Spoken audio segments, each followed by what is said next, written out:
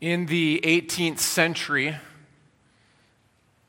1700s, early 1700s, the American Puritan pastor Cotton Mather was instrumental in developing what would later turn out to be a vaccine against smallpox disease in America in those days. And of course, with Mather and in his day, there have always been naysayers to vaccines. In fact, his opponents said that smallpox was God's divine judgment on the people.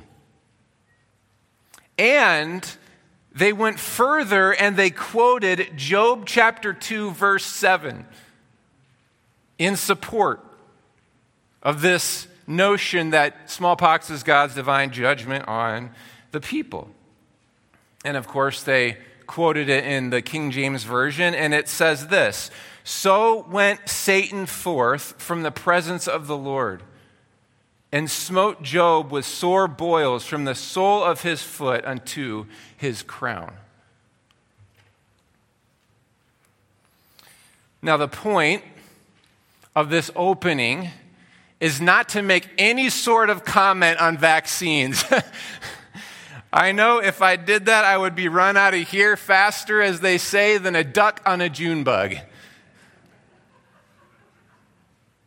My point is that Mather's opponents attributed the disease of smallpox to God's divine judgment for their sins, as punishment for their sins.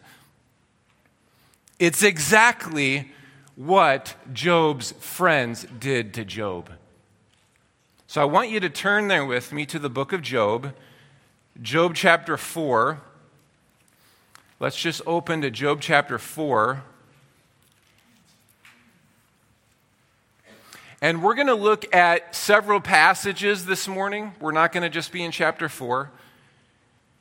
We're really going to look at several passages from chapters 4 all the way through chapters 27. And these chapters are the long discussion between Job's three friends and Job, and it's sort of this back and forth between all four of them. Now, as we dive into this, we do not know if Job was suffering from smallpox disease. It's hard to know that. That's unknown to us. But what we do know is that Job suffered a great deal. This man lost everything but his life. And his interlocutors, these so-called friends, attributed his suffering to God's punishment for his sins. That's their solution to why Job was suffering. Essentially, the proposed solution that these friends give is just that Job was suffering because Job had sinned. And their basic argument went like this. This was their reasoning behind what they said. What they said is that God is just, God is fair. He's just and fair in all that he does. And because God is just and fair in all that he does, God must punish sin. God is just, God is fair, therefore he must punish sin.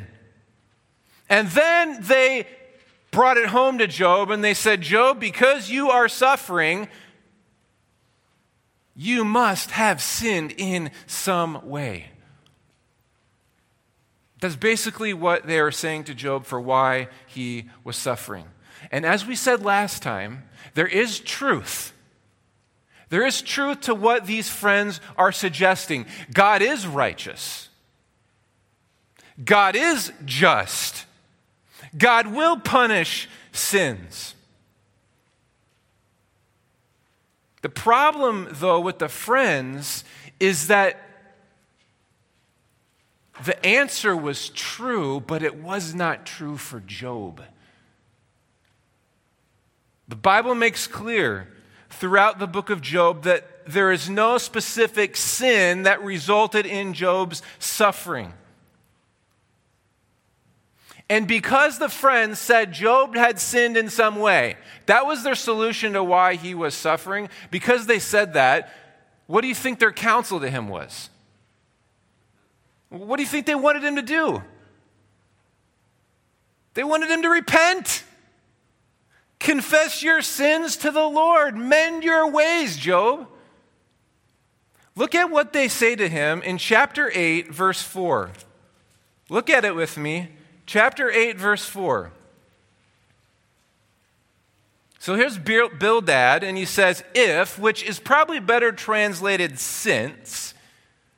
So let me read it that way. Since your sons sinned against him, against God, then the Lord delivered them into the power of their transgression. What's he saying? They sinned, and they were punished with death because of their sin. Now look at verse 5.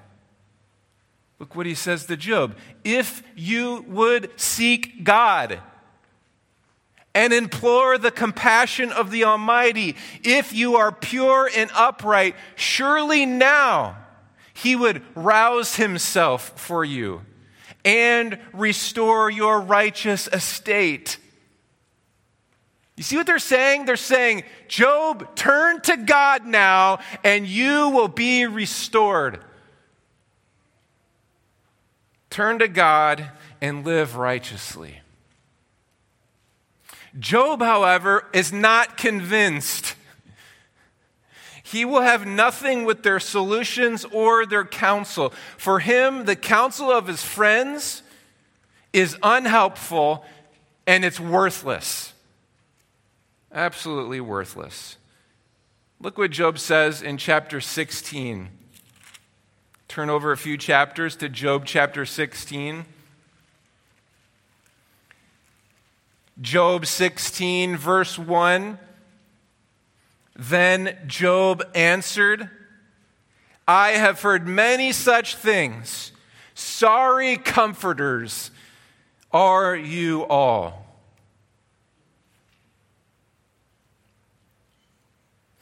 You see, Job feels like he cannot win. If he tries to defend himself of wrongdoing, of sinning, if he tries to make a defense, he just gets hammered by his friends. No, you have sinned, Job. And if he doesn't defend himself, he just suffers. And he suffers under the weight of his friends' counsel. Look at verse 6 of chapter 16. Verse 6 of chapter 16. He says, if I speak, and the implication is, if I speak and defend myself, my pain is not lessened. And if I hold back, if I don't defend myself, what has left me? I still suffer. He can't win. He's in this pickle with these friends. Job knows. He knows he is not suffering because he sinned. Look what he says in chapter 9. So jump with me back to chapter 9. In chapter 9, verse 21. Look what he says. He knows he hasn't sinned. He says, I am guiltless. It's not guilty. I do not take notice myself. I despise my life. It is all one. Therefore, I say, he destroys the guiltless and the wicked. See what he's saying? He's saying it's not the blameless who do not suffer. It's not just the wicked who suffer. No, the blameless suffer as well. There is such a thing as innocent suffering. You see, Job's friends, their counsel missed the mark. Their counsel missed the mark. Fundamentally, the problem with Job's friends, in my mind, is that they had no category for a sufferer. Job's friends had no category for a sufferer. Yes, they knew Job was a saint. They knew Job was a sinner. But here's the key. It is precisely because of his sin that he is suffering. As I said last time, Job's friends had no category for innocent suffering. That is, suffering that is not tied to specific sins that have been done. And because they have no category for an innocent sufferer in their theology, in their view, in their understanding, what do you think this led them to do? This led them to give wrong counsel to Job in their practice. Here's where their counsel went wrong. Two ways it went wrong. Number one, they show no compassion or sympathy toward Job. None. What Job's friends are interested in is winning an argument. Read it, and read what his friends say to him. They are more interested in giving a lecture than loving a man broken from suffering. They are more interested in being right than ministering to a man in his pain. In fact, look at this in chapter 4. This is Eliphaz. This is right after Job just laments his suffering. And look what he says. Chapter 4, verse 2. If one ventures a word with you, Job, will you become impatient? But who can refrain from speaking? Behold, you have admonished many, and you have strengthened weak hands. Your words have helped the tottering to stand, and you have strengthened feeble knees. But now it has come to you, and you are impatient. It touches you, and you are dismayed. In other words, Job, you have helped others in their suffering, but now it has come to you, and you can't help yourself. Why can't you fix yourself, Job? This is not something you want to say to someone who is suffering. Get your act together, man. Not something you want to say to someone who is suffering. It reminds me of a story I read. A woman once came to her pastor, and she was suffering with severe chronic illness. And after listening for a few moments, her pastor sort of stopped her in her tracks.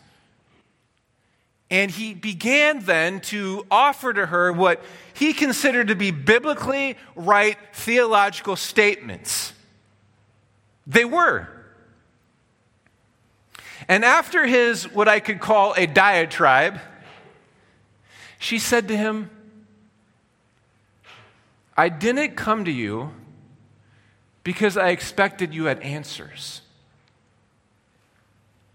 I simply wanted you to listen.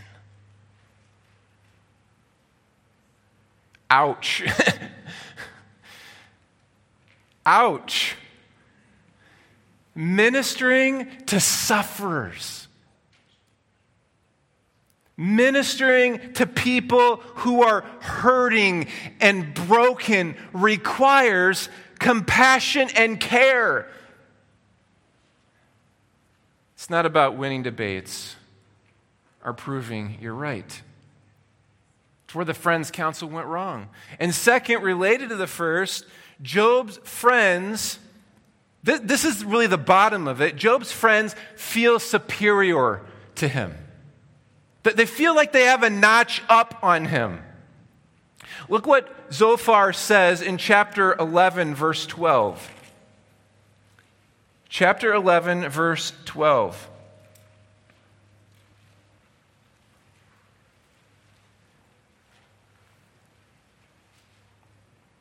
Look at that. Chapter 11, verse 12. An idiot will become intelligent when the foal of a wild donkey is born a man. Well, they're suggesting Job is an idiot. Job, you're an idiot. And in Job chapter 5, Eliphaz basically says this. You know what, Job? If I were you, oh, righteous me, if I were you, this is what I'd do. Look at it with me. Turn back to chapter 5, verse 8. Chapter 5, verse 8. Eliphaz says, but as for me, I would seek God, and I would place my cause before God. Now, the problem with this advice is that people who are suffering are seldom able to hear such an attitude of superiority, no matter how right you or I may be. Job's friends in many ways were right, but they were in many ways wrong. You see, Job's friends ultimately lack the humility needed to care for him. It reminds me of something I once heard James Dobson say. Dobson once said this: I used to have 4 theories on child rearing and no kids. Now I have 4 kids and no theories.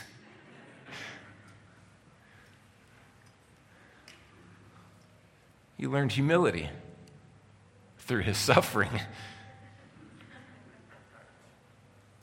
Job, you see, Job lost everything. He lost his family. He lost all of his wealth. He lost his health. He had enough suffering with that. But the friends, as it sometimes is, we know this, and we've been the ones doing it, added to his suffering. His friends added to his suffering. So we can learn from this. The Bible is given for our learning, for our instruction, for our example.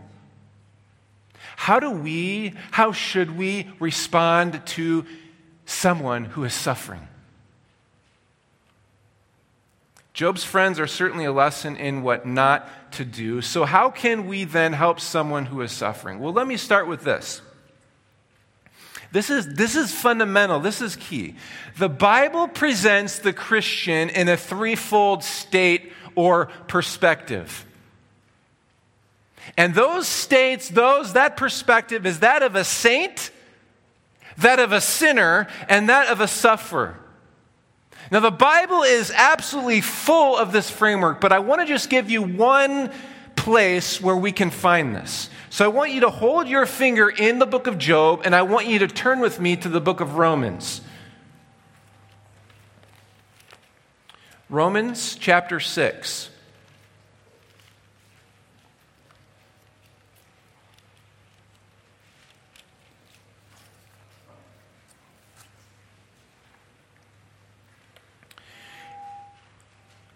In Romans chapter 6, we see these 3 categories on display. In Romans 6, 7, and 8. So look with me in Romans 6. The Bible here pictures the Christian as a saint. It's what this chapter is about. Look with me at Romans 6, verse 6. Paul says, Christian, know this, that our old self was crucified with him in order that our body of sin might be done away with, so that we would no longer be slaves to sin, for he who has died is freed from sin. In other words, what Paul is saying is here is, Christian, you are now a saint. You are righteous in God's sight. You are free from sin. You have been definitively sanctified in Christ Jesus. You are a saint. But as saints, we still sin. And Paul attests to this in Romans chapter 7. So look at Romans chapter 7, verse 18. You know these words well. Paul says, for I know nothing, Romans chapter 7, verse 18. For I know that nothing good dwells in me, that is, in my flesh. For the willing is present in me, but the doing of good is not. Verse 19, for the good that I want, I do not do, but I practice the very evil that I do not want. Even though Paul is a saint, he struggles with sin. Even though we are saints, we have this identity, this new position in Christ. We're saints, we're righteous, we're forgiven, yet we struggle with sin.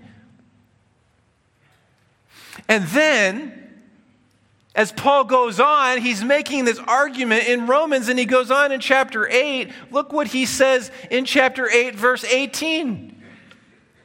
He says in verse 18 that the sufferings of this present time are not worthy to be compared with the glory that is to be revealed to us. What is he saying? He's saying we have suffering now in this life, but it's not going to compare with the glory that is to come. Verse 22, for we know that the whole creation, including human beings, groans and suffers the pains of childbirth together until now. So you can turn back to Job. In Romans chapter 6, we are saints. In Romans chapter 7, we are sinners. And in Romans chapter 8, we are sufferers.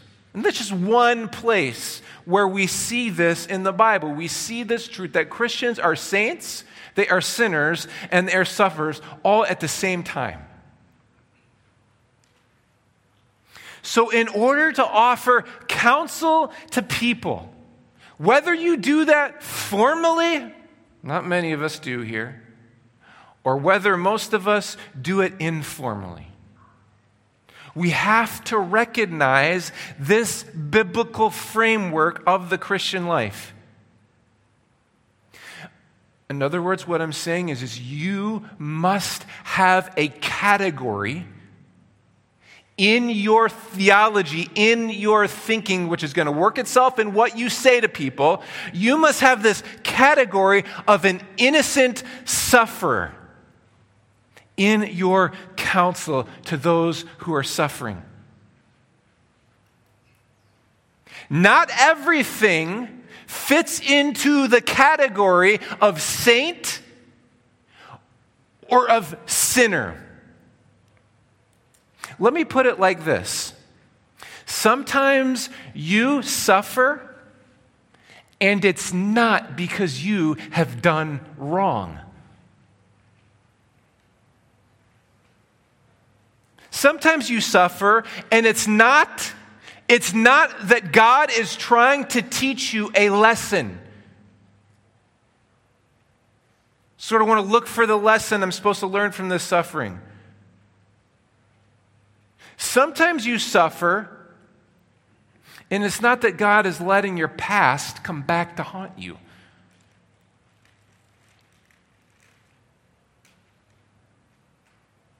You and I live in a broken world with suffering everywhere, and we just suffer.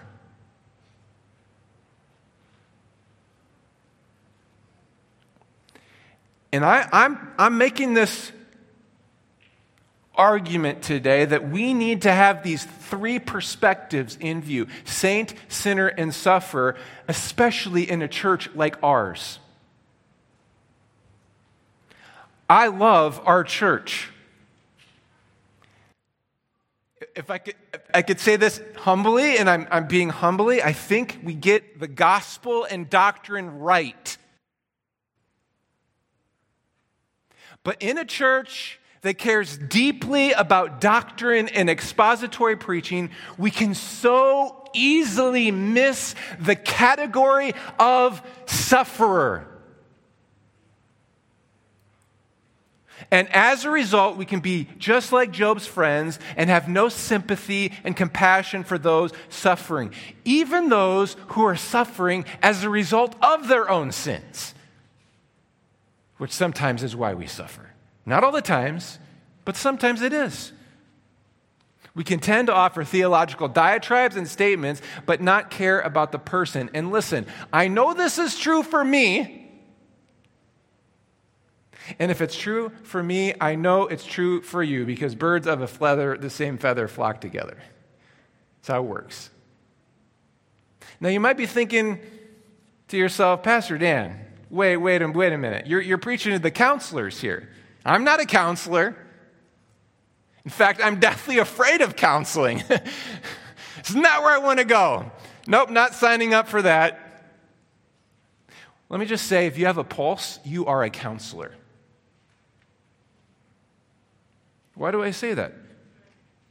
Because every one of us here has relationships with a spouse, with children, with parents, with colleagues, with neighbors, with church members. We all have influence on someone. As Christians, we are disciple-making disciples. As Paul Tripp puts it, and I love this, we are people in need of change, helping people in need of change. That's who we are as Christians. And just to make clear and concrete, here's what I'm saying about suffering. Let me give you 4 categories, 4 examples of suffering. Number 1, you're a Christian, but you are married to an unbeliever. That is a form of suffering. Number 2, you are dealing with cancer. Obviously, that is a form of suffering. Number 3, you're in a relationship that is emotionally abusive. That is a form of suffering. Number 4, you lost your job. Now, each of these examples that I've given are categories of suffering. We could call them relational, physical, emotional, and financial.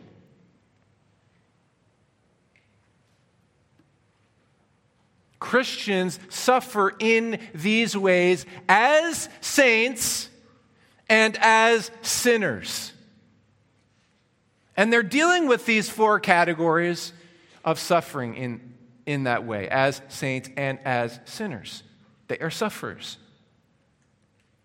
So if every Christian is simultaneously a saint, a sinner, and a sufferer, the Reformation brought us saint and sinner. We're adding sufferer to this. If every Christian is a saint, a sinner, and sufferer, what does that mean? What does that mean? Well, I think what it means, at least at the very basic level, is that it is extremely difficult to sort of tease out what part of a person's life in which he or she is being a saint, in which he or she is being a sinner, and in which he or she is being a sufferer. Let me give you an example.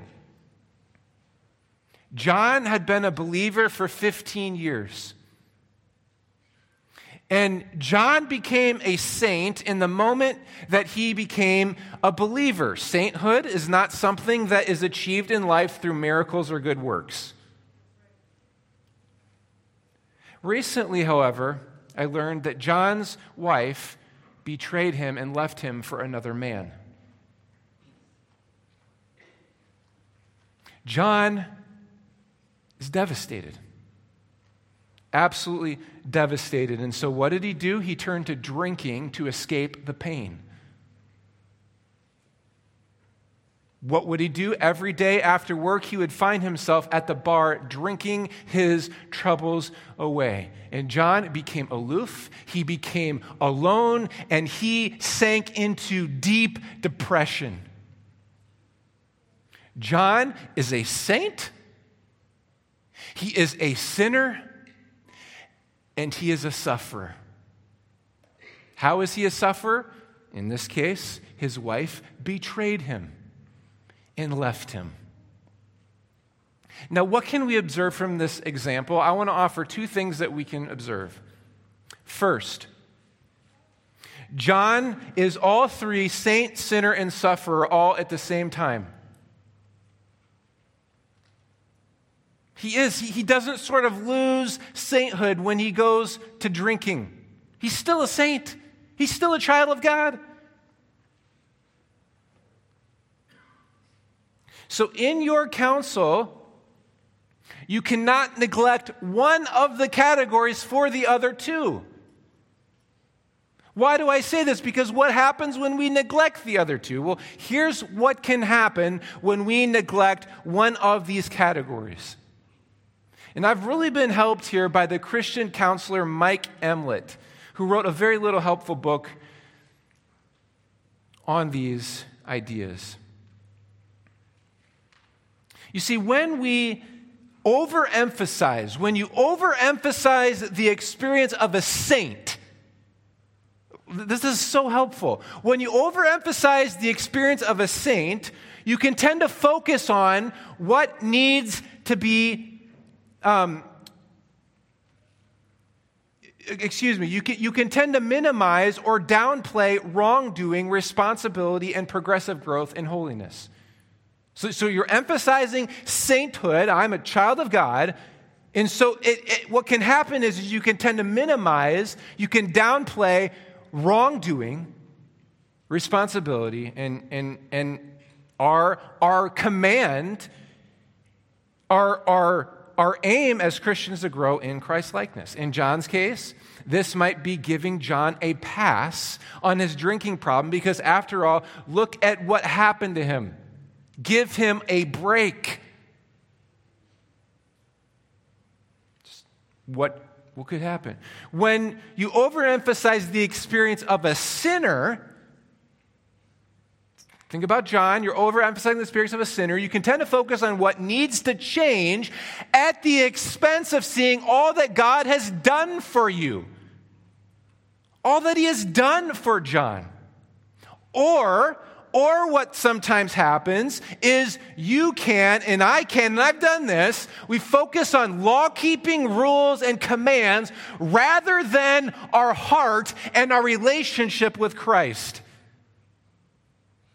In John's case, this might be lecturing John why drunkenness is a sin and make a list of rules that John must avoid. Things that John must avoid to do, he must do to avoid drinking. Or, when you overemphasize the experience of a sufferer, you can tend to have a victim mentality, trying to escape suffering through ungodly means, unbiblical means. In John's case, he has the right to be depressed, angry, and drink because his wife left him. Look how he is suffering. So, simultaneously, all three at the same time. Do not neglect one for the other. The second thing I want to point out is that even though John is a saint and a sinner, it might be his suffering that is predominant in his life. So as you are friends with John, as you know John, as you walk with him in this pain, as much as you can tell, John's wife's betrayal is not the result of a specific sin that John had done on his part. The man is an innocent sufferer. He is a Job-like sufferer, we could say. And that may be the case. So while John is all three at the same time, one at certain points in John's life might be predominant. You might come to see that it is this idea that John is suffering, and that might be what is predominant in his life. So if that is the case, and you come to realize that about someone, how can you specifically help someone who is suffering? We're not going to focus now on a person as a saint or as a sinner. We want to focus on a person as a sufferer. How can you help someone who is suffering, and their suffering is Job-like? It's not tied to any specific sin that they have done. Let me give you several things that I want you to take away. You can write these down. This is Wisdom and Experience again of Mike Emlet. So here are some questions you can ask of a friend, of a loved one who is suffering. We all know someone in that boat. Number one, what significant situational stressors are they currently facing in their life? Physical, their health, their relationships, financial, cultural, societal, relationship pressures that they are facing. Number two, what are the significant shaping events in their life?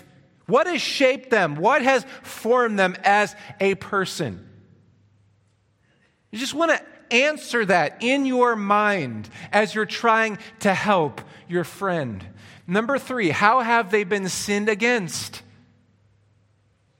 How have they been sinned against? If they have, in John's case, in our example, John clearly had. And number four, how are they experiencing their problems, their suffering? How are they dealing with it? How are they dealing with it? So those are questions to ask. Now let me give you some things to consider as you help a person who is suffering. Number one, and I think we draw these from the book of Job. Again, given for our instruction. Number one, this is not what the friends do, but take the suffering of others very seriously. Take other suffering very seriously. And number two, related to that, as you take it seriously, work hard. Work hard to understand the details of their suffering. What do I mean by that? I mean, be present with them and listen. Listen well to them. Listen well. And number three, related to that, related to listening well, which we all need work on, is don't presume you know the reasons for their suffering. Don't be like Job's friends. They just presumed, Job, you must have sinned in some way. Number four, give the person who is suffering, and this is true no matter what, but especially for those who are suffering, give them tons of encouragement and hope. Biblical encouragement and hope. Give it to them in fire hoses, fire hose shots. Just give them tons of it. And number five, many more things we could say, but I'd just say pray with them. Pray for them. Pray with them and pray for them. Now, all of this counsel that we give others, whether formally, right, or informally, it's not done in a vacuum, is it? It's not done in a vacuum. How is it done? It is done in light of Jesus and his cross. It always is. And so this message today would not be complete without pointing out the fact that our Lord Jesus, of which the book of Job points to, this book is just a shadow of, it's a pointer to Jesus. Job is a type. And what does the book of Job point to? It points to the fact that our Lord Jesus is the ultimate saint He is the ultimate sinner, and he is the ultimate sufferer. Now, let me explain to you what I mean by what I just said. Jesus, first of all, is the ultimate saint. We know this. He is declared over and over in Scripture as the Son of God, the beloved Son of God. And not only is that his person, but his life is marked by sainthood, we could say. He kept the law of God perfectly. He obeyed his Father, even at great cost to himself. If there ever was a saint, it was and is Jesus. Not only is Jesus the ultimate saint, Jesus is the ultimate sinner. And I want to use this term sinner in quotes. You see, Jesus did not experience sin in the same way we do. Hebrews 4:15 says that he was tempted in every way like we are, yet without sin. Jesus, however, did become sin. He did become sin for us on the cross. Paul is clear about this in 2 Corinthians 5:21. God made Jesus, who knew no sin, to become sin on our behalf. In this way, all the sins of God's people were placed on Christ. He became the cursed, the sin curse on the tree, on the cross. See, Jesus never personally sinned. He never personally committed any wrong. No deceit was found in his mouth, but in the wisdom of God, he became sin. He felt the full weight of the wrath of God against sin in his body on the cross. And in this way, he was the ultimate sinner because billions upon billions of sins were placed upon him. In that way, he is the ultimate sinner. And Jesus is not only the ultimate saint and sinner, he is the ultimate sufferer. He entered a broken world. He suffered just like we all do from day one of his earthly existence as the God-man. And this is why Isaiah pictures Jesus. Do you remember how he pictures Jesus in Isaiah 52 and 53? He pictures him as what? The suffering servant. That's who Jesus is. He's a suffering servant. Paul says Jesus emptied himself by taking the form of a servant, being born in the likeness of men who suffer. And the writer to Hebrews says that Jesus learned obedience through what he suffered. He is the ultimate sufferer because he had everything and he left everything to become nothing, to suffer for you and me. So what does this all mean, brothers and sisters, as I close? All this means that in your suffering, in your pain, whether it's physical or relational or emotional or financial, whatever suffering you're going through, you can turn to the one who knew suffering and suffered in your place. This is why I love what the writer to Hebrews says, that Jesus is not an unsympathetic high priest. He's not unsympathetic like the friends were to Job. In the face of the friends, his friends show no sympathy. But when you go to Jesus, he's not going to act like that. He will sympathize with you. His heart is for the saint, sinner, and sufferer, as we're learning in our grace groups from the book Gentle and Lowly. That's who Jesus is. His heart is for the sinner, the saint, and the sufferer. And it also means that because Jesus suffered, you can, as a Christian, offer counsel. You can offer advice. You can say words of comfort to loved ones in the face of their suffering. This is the wisdom that the book of Job ultimately affords us. In view of Jesus, view others as saints, as sinners, and as sufferers, and give them care and love in light of who Jesus is. Amen? Amen. Let's pray to that end.